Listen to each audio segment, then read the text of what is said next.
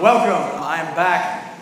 We are back from vacation. I am back from vacation. We had a wonderful time, but I really did miss you, and I'm extremely excited to be back in the Word here with you. We were down in South Carolina. We went to the beach. We spend most of our time under shelters, so you can't tell. We're too white for the sun, so we hide. But then I can now officially confirm to you that I-95 is the worst road in the world. So it took me 14 hours to get back yesterday. It was a long day. So besides my wife and kids and you guys, I think I-95 is like God's greatest sanctification tool in my life. But I made it. We're here, and I'm extremely excited now to be able to open up God's Word with you again and get back into the Scriptures. But now, for the first time since I've been here, it's not in Mark, and I am very sad about that. If you're new here, what we do is we just take books of the Bible and we preach through them. That's it. I'm not that interesting. I don't have that much that's worth listening to. So if God actually wrote the Bible and said this is His Word, well, let's see what that says. So we just take a scripture and we work through it verse by verse every Sunday. So we finished Mark. We were in it for 13 months, and now we are off to the book of Ruth, which you can find on page 222. If you're looking in the Pew Bible. I got to listen to a lot of sermons yesterday in the car. I got to listen to Pastor Rob, his sermon from last week. He did an excellent job, I thought, preaching Christ from the Old Testament. And that's exactly what I wanted him to do. Because my goal here is to always alternate series between the New Testament and then the Old Testament. Right? We just did a long New Testament series. We're going to do a short Old Testament series. It will do something in the new again and come back and do something long in the old. Why? Well, because we want to strongly emphasize that the whole Bible is God's Word, right? The Old Testament is just as inspired and just as important as the New Testament. But many Christians they don't read it. We don't know anything about the Old Testament. And when we do read it, there's these nice stories and there's some good moral lessons. We like that stuff. And yes, that's there. But the point that we really want to hammer with this series and Old Testament series to come is that the Old Testament is ultimately about Jesus and the gospel. If you've come at all to Sunday school over this last year, you've just heard me belabor this point over and over again. We cannot any longer read the Old Testament without taking into consideration what has happened in the New Testament. For it is in the New Testament that Jesus just shows up and then very boldly proclaims that the Old Testament was entirely about Him. Two really important passages I like to cover a lot. I just want to read them for you and just kind of just set the stage for what we're going to do in the Old Testament. Right? This is how we should interpret the Old Testament. First comes from John chapter 5. Jesus is talking to the Pharisees. They don't believe in Him. And He says to them in verse 39, you search the Scriptures. Again, Old Testament, they didn't have the New Testament. You search the Old Testament Scriptures because you think that in them you have eternal life. And it is they that bear witness about me. Then in verse 46, Jesus says, if you believed Moses, you would believe me, for he wrote about me. In John 1:45, Philip, he meets Jesus, spends some time with him. He runs to Nathanael and he says to him, we have found him of whom Moses and the law and also the prophets wrote. Luke 24, the most famous passage. Jesus has resurrected. He's on the road with some of his disciples. They don't recognize him. And he tells them in verse 27, and verse 27 says, and beginning with Moses and all the prophets, he interpreted to them in all the scriptures the things concerning himself. And then verse 44 says that everything written about me in the law of Moses and the prophets and the Psalms must be fulfilled. Moses, Psalms, prophets. That's the whole Old Testament. Right? And here Jesus says, all of that stuff is about me. Right? He's the point of the Old Testament. It all points to and foreshadows and builds towards Him. Thus, as Christians, we must read the Old Testament in light of Jesus and the New Testament. So as we turn our attention to an Old Testament book, as we look at Ruth, we're going to learn all kinds of things, right? We're going to see the amazing loyalty of Ruth. We're going to see Boaz as this kinsman redeemer. There's all kinds of moral lessons we can draw from the book. And also, many people, ladies, love the book because this is a nice romance story, right? I think that's sexist to say, right? It's just a nice kind of romance love story. It's got this happy kind of princess-like ending, right? It's just this really good and heartwarming story. And all that stuff is good, right? But none of that is the focus of the book of Ruth, right? What we're going to look at is how God is the main character of the book of Ruth. And what I want our focus to be in these next 4 weeks is to see what we can learn about him, as well as his amazing plan to save sinners, which obviously culminates in Jesus Christ. Ruth is another step in that redemptive process. Ruth is ultimately about Jesus. This is going to be the gospel according to Ruth. And this morning we're just going to do one chapter. 4 weeks, a chapter each week, and chapter 1 just kind of sets the stage, right? It introduces us to the characters, and it introduces the major conflict in the story, and it kind of hints at the end of the first chapter at the coming resolution to that conflict. And I want to focus on 3 things under 3 headings this morning.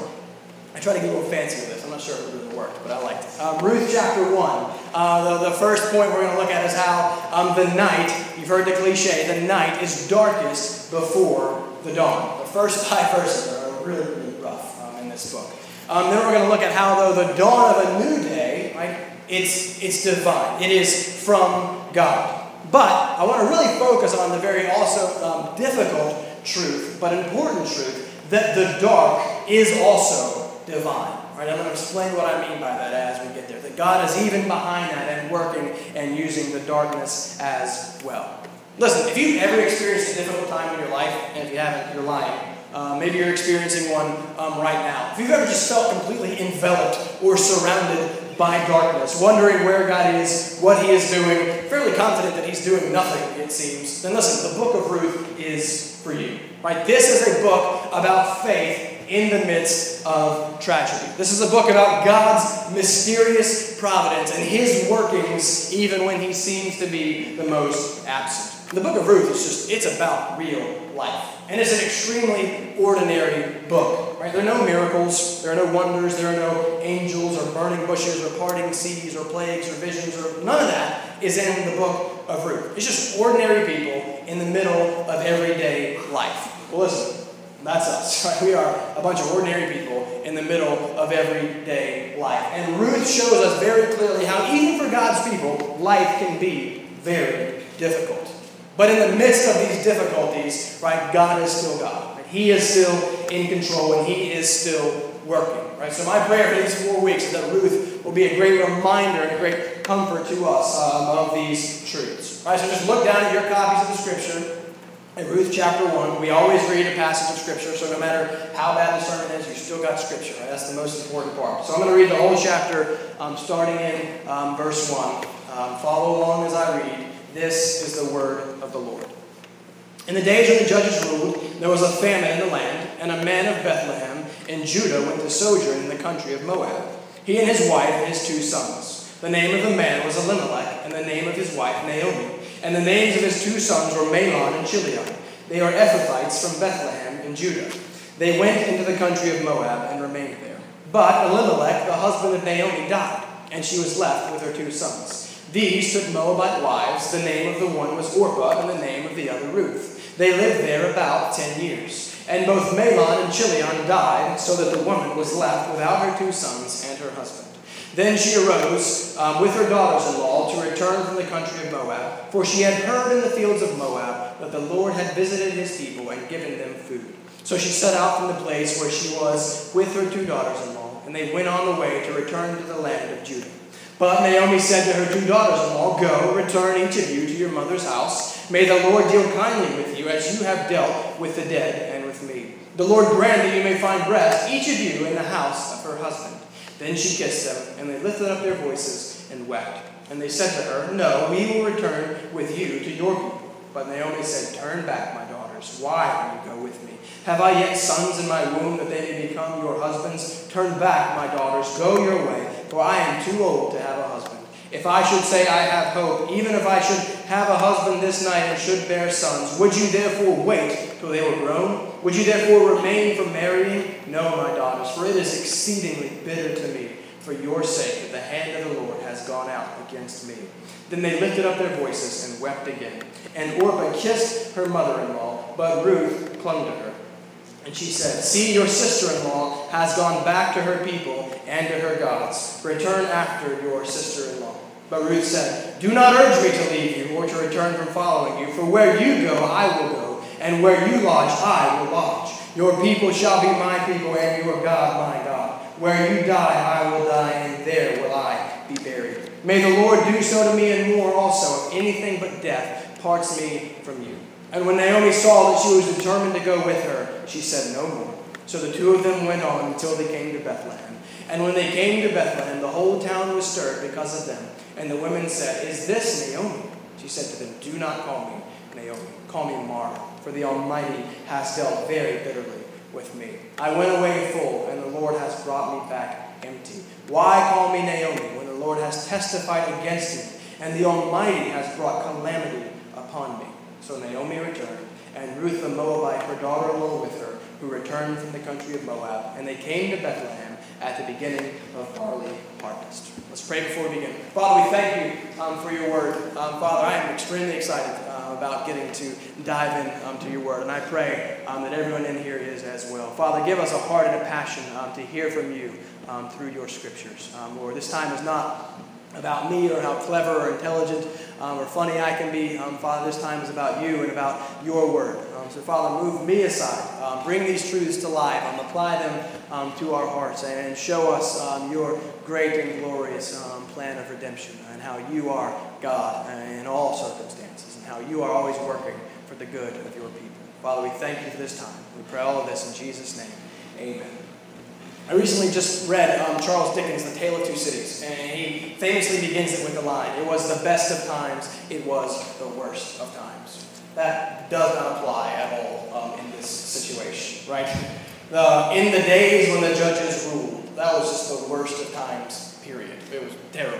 Go read the book of Judges, and it's a miserable book. The very last verse of the book, one page over from what we just read, 21-25, says, "In those days there was no king in Israel. Everyone did what was right in his own eyes." Right, so the setting of Ruth is truly a dark time. Right? Not only is it the time of the judges when there's great sin and rebellion and judgment and wickedness, but there's also a famine in the land. Leviticus 26:3-4, in a section that the ESV titles Blessings for Obedience, it says, "If you walk in my statutes and observe my commandments and do them, then I will give you rains in their season, and the land shall yield its increase, and the trees of the field shall yield their fruit." Well, a few verses later, there's a section that's titled Punishment for Disobedience. And verse 20 in that section says, "And your strength shall be spent in vain, for your land shall not yield its increase, and the trees of the land shall not yield their fruit." In 2 Kings 8:1, the prophet Elijah says, "The Lord has called for a famine." Right? Scripture is pretty clear that famine comes from God. And it's impossible to deny the connection between the days when the judges ruled and the famine. Because of this, because of the sin and the wickedness, then this. Israel has been disobedient again, and God is again justly responding to that disobedience as he said he would from the beginning. And there's great irony here, right? Because this famine comes to and afflicts Bethlehem. Well, what does Bethlehem mean in the Hebrew, right? It literally means the house of bread. The house of bread now has no bread. And in the middle of this all-around bleak situation, we're introduced to this small little family. A man named Elimelech, his wife Naomi, and their sons Mahlon and Chilion. And this family is basically forced into making a difficult decision. And they choose to leave their home. They choose to leave the promised land, the land that was given by God and promised to be a blessing. And instead they go to Moab. And not only that, but once there, these two sons both marry Moabite women. Now listen, the story doesn't say one way or the other. The narrator's not like, "Oh, that was a terrible decision. These people are awful. What a sinful call." No, but as we're about to see, the implication seems to be pretty clear whether this was a good idea or a bad idea. Moab did not have the best history with Israel, right? They were the enemy. And to seek refuge with the enemy was dangerous and likely sinful, I think. And we're first introduced to the Moabites in Genesis 19:37. This passage is coming up in Sunday evening service. I don't have any idea how to preach this passage, but it's a passage when Lot's daughters get him drunk and they sleep with him, right? And the first fruit of that illicit relationship is the son Moab, right? And his people are the Moabites, right? So that's, not the most positive origin story. Then in Numbers 25, it is the Moab women who seduce the men of Israel. They lead them into sexual immorality and the worship of the false god Baal. In Judges 3, probably not long before this story in Ruth, it was Moab that came in and conquered and ruled Israel for 18 years. Right? These are the people and the place that they were going to. Thus, it's not all that surprising when just everything falls apart. In 3 short verses, Naomi's whole world comes crashing down. First, her husband dies, then both of her sons follow shortly. Naomi is now left a widow. We've talked before how in this culture, in this society, the worst thing to be was a widow. It was not a good environment to not have a husband. So she's lost her whole family in this short span. She's separated from the people of God. She's outside of the land of God. And she has lost everything and has little hope. But again, get out of the mindset of, we sometimes read this as, oh, this is a nice little fairy tale. No, listen, if we're Christians and we believe that the Bible is true, then this story actually happened. She lost everything. Right? This woman has nothing. Right? Death is devastating. But multiple deaths that leave you utterly alone is almost crippling. Right? Things are about as bad as they could be for Naomi. And it's not hard to imagine what she is thinking in this situation. Utter loss and aloneness, right? God, where are you? Right? How could you let things like this happen? How could a good God allow such evil to persist? Why is this happening to me? I'm one of the people of God. I'm a pretty good person. And look back at those first 5 verses and notice there's something glaringly absent in those first 5 verses. It's just not there at all, right? God's not there, right? He's not even mentioned in the first 5 verses. He seems to be utterly absent. Thus, this book opens on a very dark note. Right? Well, we tend to overlook that when we get to Ruth. Like, oh, a nice love story and the Redeemer, and they fall in love and he provides. No, don't forget the first 5 verses, right? This opens very, very dark. Right? Things are not well, and things are not right. And there seems to be little hope for Naomi for any improvement. Right? Have you ever felt like that, right? Have you ever felt like Naomi? I felt like that on 95 yesterday. Right? It's still 8 hours to go. I'm never going to get there. But in all seriousness, right? We have all experienced loss like this at some point in our life. And it is an extremely difficult thing.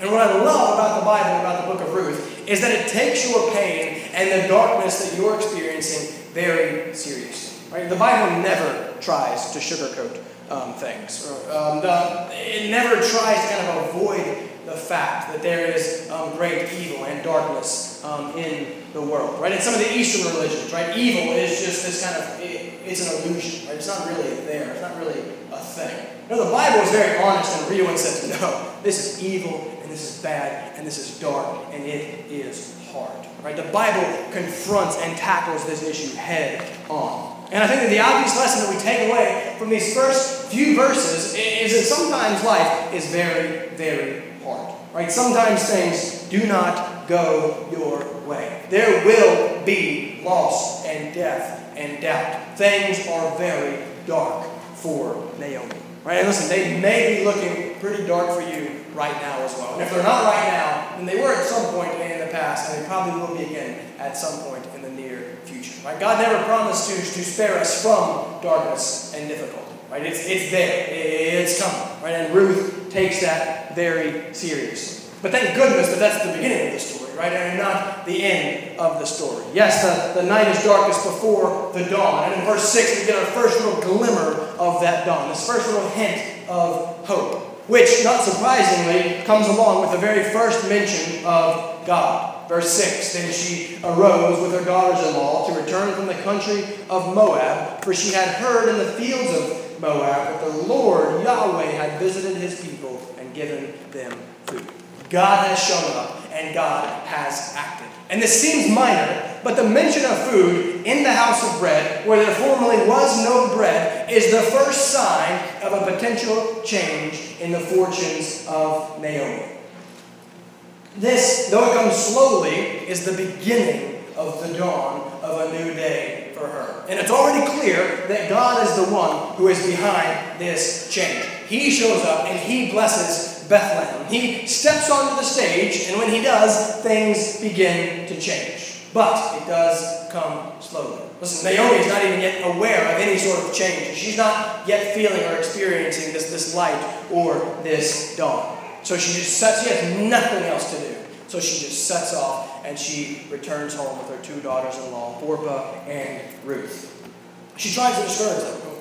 Just get away, there's no point in you coming. Return to your families, things will go better for you there. I have nothing to offer you. I have no way to provide for you. I have no sons. I have no future. And look at what she says in the second half of verse 13. She says, "No, my daughters, for it is exceedingly bitter to me for your sake that the hand of the Lord has gone out against me." She's basically just said that God was after her.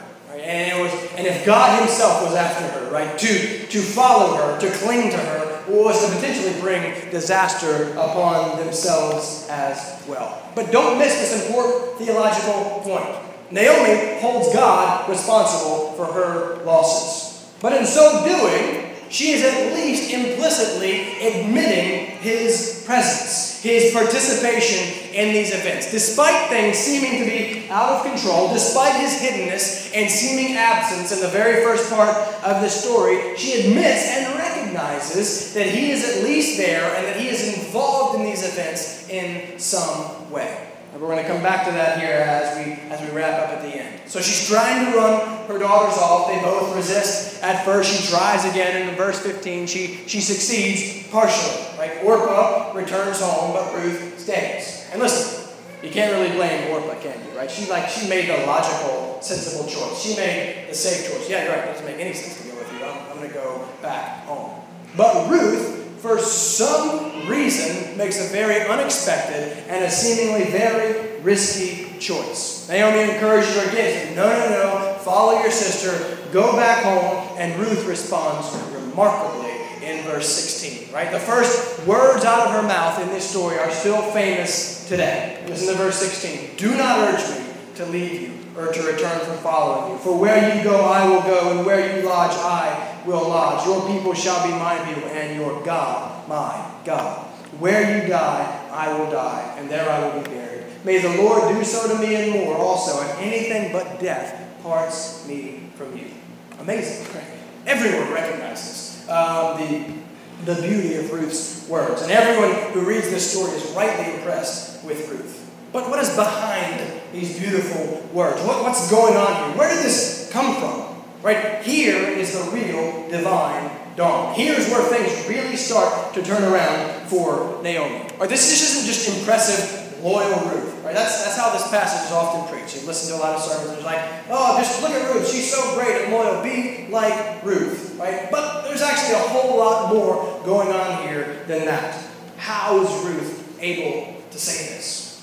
First, what is Ruth saying here? What is this? Look at it. It's a confession of faith. Right? This is covenant language. In Leviticus 26:12, God says, "And I will be your God, and you shall be my people." Ruth takes that language and she repeats it. Ruth has been converted. God has saved Ruth. Naomi has just told her that God is out to get her, and then Ruth responds by saying, "Your God, that God that's out to get you, he'll be my God." Why? Well, he's out to get you. Why will he be your God? Because that God has already saved Ruth. She has experienced the grace of God. She has experienced the new birth. Later on in the story, we're introduced to Boaz next week in 2:12. He says to Ruth that she has taken refuge under Yahweh's wings. Well, that's pretty common Old Testament language for trusting God as covenant Lord. It is salvific language. God has saved Ruth. This is 1 Thessalonians 1:9. You turn to God from idols to serve the living and true God. That's what Ruth has done.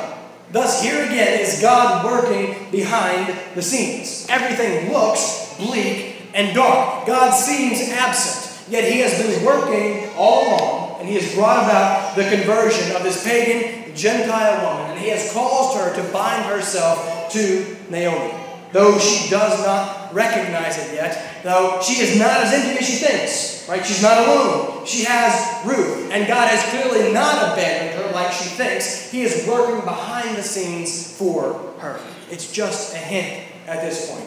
but there is light, and that light comes from God, and it displays itself most clearly in the salvation of Ruth. All right, so you now have this unlikely pair, this old Jewish woman and this young Moabite woman, and they continue on their journey, and they eventually arrive back in Bethlehem. And they cause a bit of a scene. They stir things up. But skip that scene for just a minute and jump down to verse 22. It says, this is how the first kind of act ends. So Naomi returned, and Ruth the Moabite, her daughter-in-law, with her, who returned from the country of Moab, and they came to Bethlehem at the beginning of barley harvest. That little tag on at the end there hardly seems noteworthy to us. But in an agrarian, farming-based society, the fact that it was the beginning of barley harvest would have had great meaning. Right? In Scripture, harvest time was often used as a signpost for important events, for glad tidings, for good news. Right? Isaiah 9:3 compares the coming of the Messiah, that's the gospel, that is the good news. He compares that good news to the joy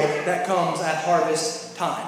Right? So it's harvest time. Things are looking up. The first chapter opens with famine and a departure, and it closes with harvest and a return. Right? It's brilliant what the author is doing here in this story. Light is beginning to dawn. God has brought food. He has brought new life to Ruth, and thus new hope for Naomi. And he has brought her home at the time of harvest. Right? God is working and slowly turning things around for Naomi. Right? What begins in great darkness ends with this little sliver and hint of light. Something good is coming.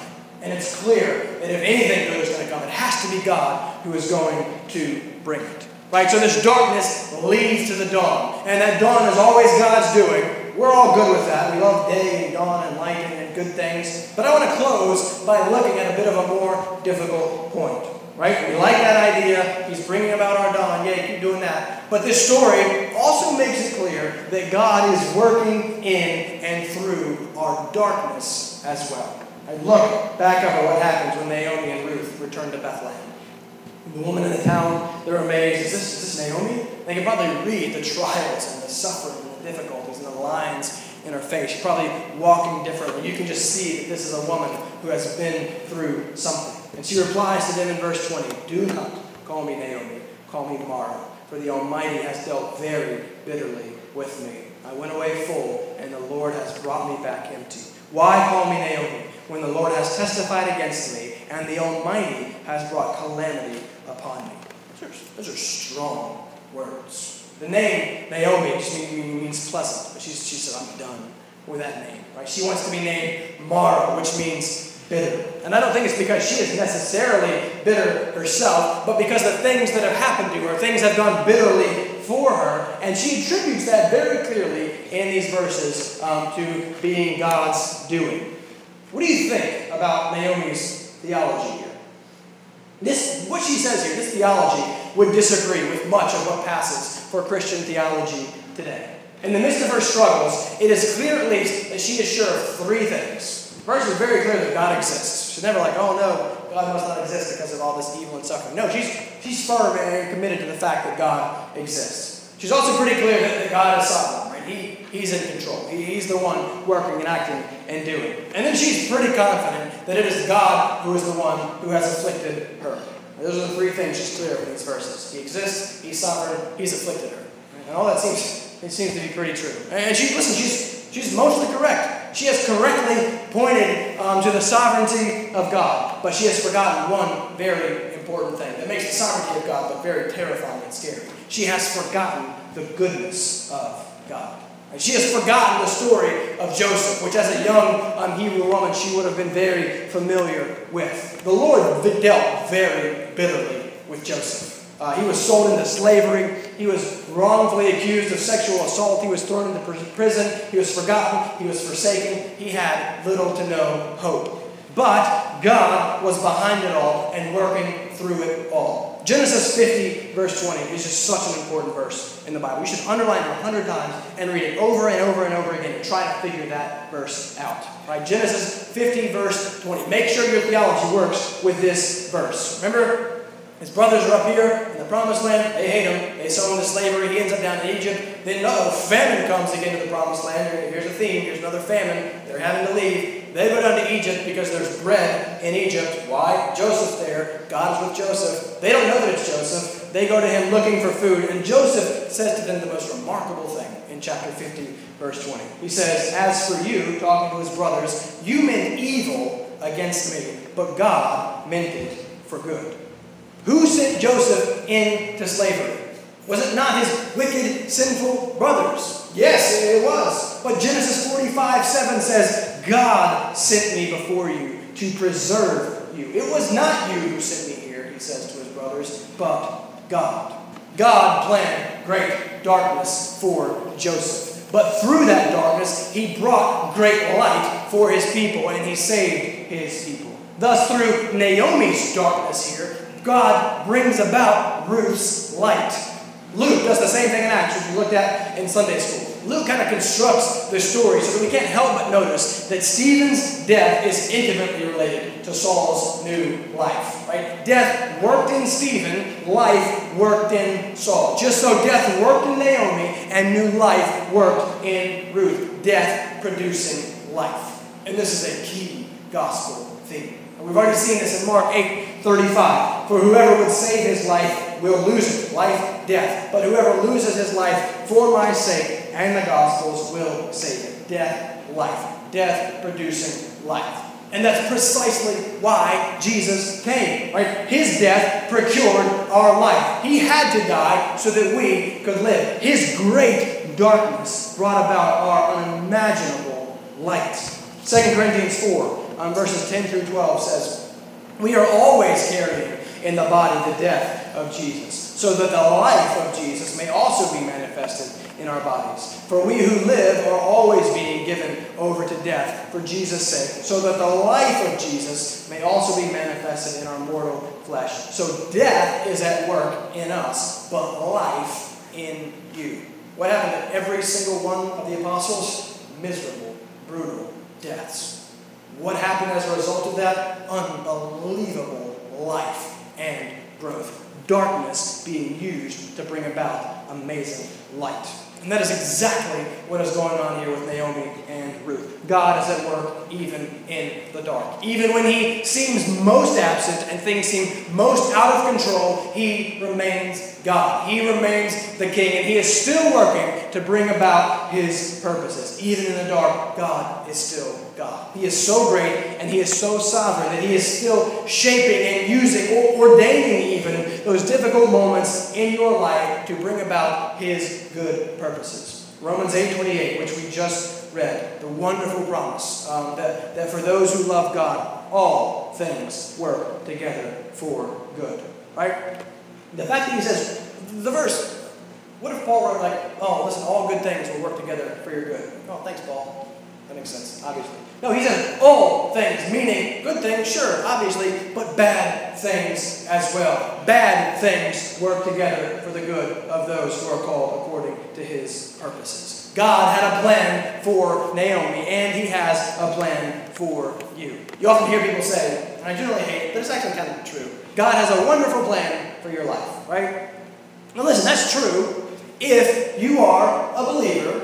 It's true. And it's also true if you understand that that wonderful plan means wonderful eventual final outcome, but which may include lots of persecution, suffering, trial, difficulty, and death. Yes, God has a wonderful plan for your life. He's going to save you, and he's going to make you more like Jesus Christ. That's the wonderful plan. Right? Sometimes, though, the way he does that is very difficult and very hard and very painful. And that's what we see here with Naomi. That's what we see in the life of Paul. Most importantly, that's what we see in the life of our Savior and Lord. Remember that he was the man of sorrows. He was acquainted with grief. He was the suffering servant. He was betrayed, rejected, tortured, and crucified. Terrible darkness to bring about remarkable light for so many. But why? Why did all that happen?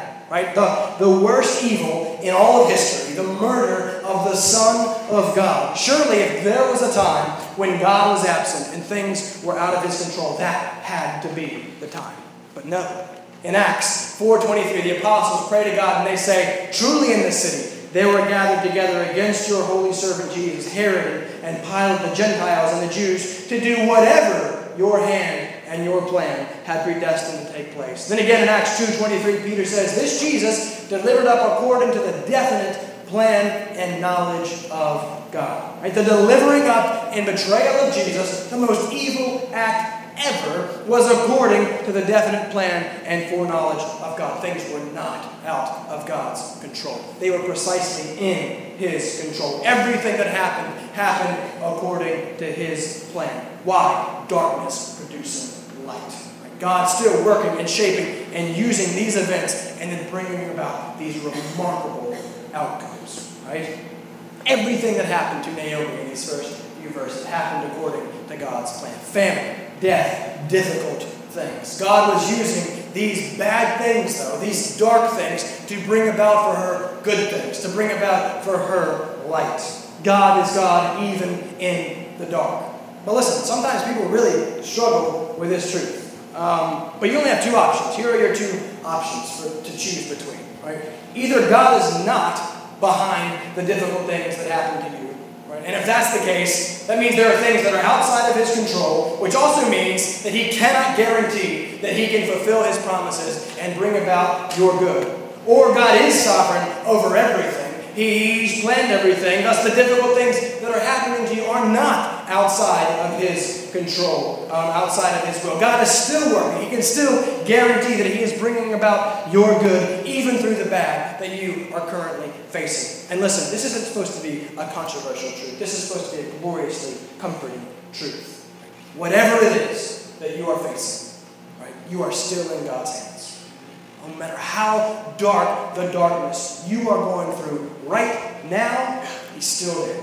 You can still trust Him. You can still lean on Him. Even when you're confused. Even when you feel lost. Even when you don't understand what He's doing. Even when you don't even... I don't even feel Him. Where is He? Right? Even in those situations, you can know that He is doing something. And you can know that He is good. Listen, the only thing that is worse than suffering, it's terrible. But the only thing that is worse than suffering is the feeling that your suffering is meaningless. That just makes something terrible, something almost unbearable. But if these truths taught in Ruth are true, in Christ, nothing that you go through is meaningless. Nothing. Right? There is always a purpose. There is always a goal. There is always hope. And it is that hope in God and His guarantee of your good and your eternity with Him that can get you through any darkness. Listen, darkness is coming. It's there. You're going to go through something.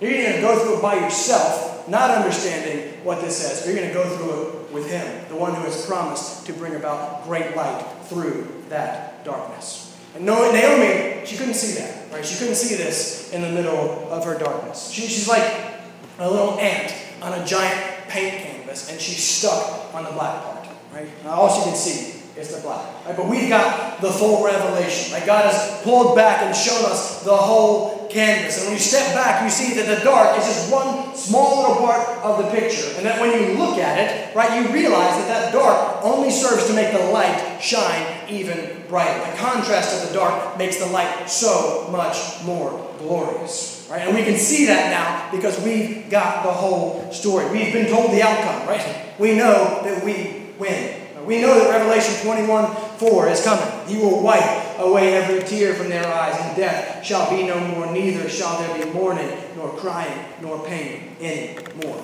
There's a lot of death, and there's a lot of mourning and crying in the beginning of Ruth. But then here's this promise that those things will be no more. And knowing that, understanding and being confident that that day is coming when these things will no longer exist makes the experience of tears and death and mourning and pain more manageable in the present.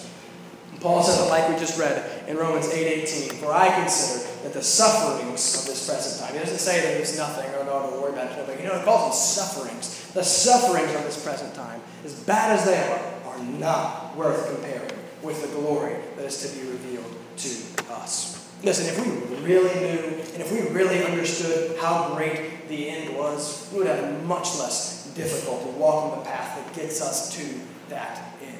If Naomi could look ahead and read the end of chapter 4, right, she would understand that she was far from empty and that God was bringing about something through her darkness that was far greater than she could ever imagine. Right? The darkness actually serves to make the light so much greater. When I watch a basketball game, when I watch the Heels, when I watch Carolina, I want them to win by 40 every time. Everything again, you're like, all right, that's great. But when it's like this really close and difficult and hard and back and forth, and it looks like we're going to lose and all is lost, or we're down 10 with a minute to go, and then something remarkable happens, and then we win, and then there's light, well, what just happened? That game was infinitely better than a game that was just a blowout. All the difficulty and the suffering and the trials and the uncertainty just makes that end so much more glorious, right? And that's what God is doing. He is bringing about a remarkable end for those who are His. Right? What He does through Naomi is so far greater than she could ever imagine. Because as we said at the very beginning of the book of Ruth is ultimately about the gospel. Right? God was using this ordinary, seemingly unimportant family in His grand plan of redemption. Right? Through these obscure events in this obscure town of Bethlehem, the world would be changed forever. Because a few generations later, right, in that same town, right, would be born Naomi's great-grandson, who would be David, who would be the greatest king that Israel would ever know. But just forget about that. That's not the point, right? That's good, that's important, but that's not the point. That's not where we're going. Because another 1,000 years later, in that same still small, obscure Bethlehem, there would be another birth. There would be the birth. The town that formerly began our story with no bread was soon to produce the very bread of life. And we actually meet Ruth in passing again in the New Testament. Just one word, her name is mentioned in passing in Matthew 1, verse 5. Right? She shows up in the genealogy of Jesus Christ, the Son of God. That's the whole point of Ruth, is to get to that one little part in Ruth in Matthew 1:5. The whole point of Ruth is to get to Christ, right? The one who would come and save His people from their sins. The one who would come and give His life as a ransom for many. The one who was the bread of life, that if you feast upon Him, you will never go hungry again. He is the bread that fulfills the spiritual famine that we are all experiencing. That's the point of Ruth. Right? That's where the book is ultimately going. That is the light for which God endured with great patience much darkness. But it was all worth it. Right? It was all part of the plan. Everything was moving and building and progressing to get to Jesus. He is the very center of history. And He deserves to be the very center of your life. Listen, He's the only light that makes the darkness that you are facing worth it. He is the only place that you can find real comfort and hope. Yes, He is God in the goodness and of the bright and of the glorious day, but He is still God in the dark. He is still there. He is still present, even when you can't see Him, even when you don't understand what He is doing. He's working. And if you are His, He promises that He is working for your ultimate good. Right? Because that's what the gospel is, right? Not what you do, right? It's what He has done for you. That's what we see happening here in Ruth. Look at what God has done for Naomi, though she doesn't even recognize it yet. He's brought her home. He's brought her bread. He's brought her security through Ruth. And He's about to bring her something even more amazing. These are the things that God is doing for Ruth. And that's what the gospel is. What God has done for you to save you. Even when you were complaining and Mara and bitter and confused, God is still working. And that is glorious news. That is an amazing comfort that you must have when you face, and you will face these darknesses and difficulties in your life. He's the only place where you can find refuge and comfort. Right? He's the only source of light. Right? Let's go to Him in prayer and thank Him for that. Father, we thank You for the glorious truths in the book of Ruth. Lord, we thank You for recording these, for revealing Yourself to us through Your word. Lord, Father, we confess that we are so prone to get distracted and think and get concerned with things that are so far less important than You, as You have revealed Yourself to us in Your word. Father, I pray right now, in this moment, Father, that you would focus our minds and our hearts on you, Lord, and what you have done for us to save sinners, to reconcile those who were once your enemies and made us your allies, your friends, your sons and daughters. Lord, so I thank you that even in this random story written 1,000 years ago, Lord, it's there for a purpose. It's there for a reason. And you have great things to say to us through it. So, Father, I pray in these coming weeks, these 3 weeks, that you would really bring this text alive to us. Father, apply these truths to our hearts. Show us your great power and sovereignty, that you are God, Lord. But thank you as well that you are good, Lord, and you have our best interest in mind, that you are working to bring about what is best for us, and that is our salvation, that is our conformity to Christ, our sanctification, Lord. And we ask that you would do that in our lives and do that for us. Lord, I pray for anyone in here who does not know you, Lord, that you would do a work, a miraculous work in their heart. Bring people from death to life, Lord. Grant faith and repentance. Father, draw people to you, Lord. And we thank you for this time. We thank you for your word in Jesus Christ, the bread of life, who has come to rescue us and save us. It's in his name that we pray. Amen. Amen.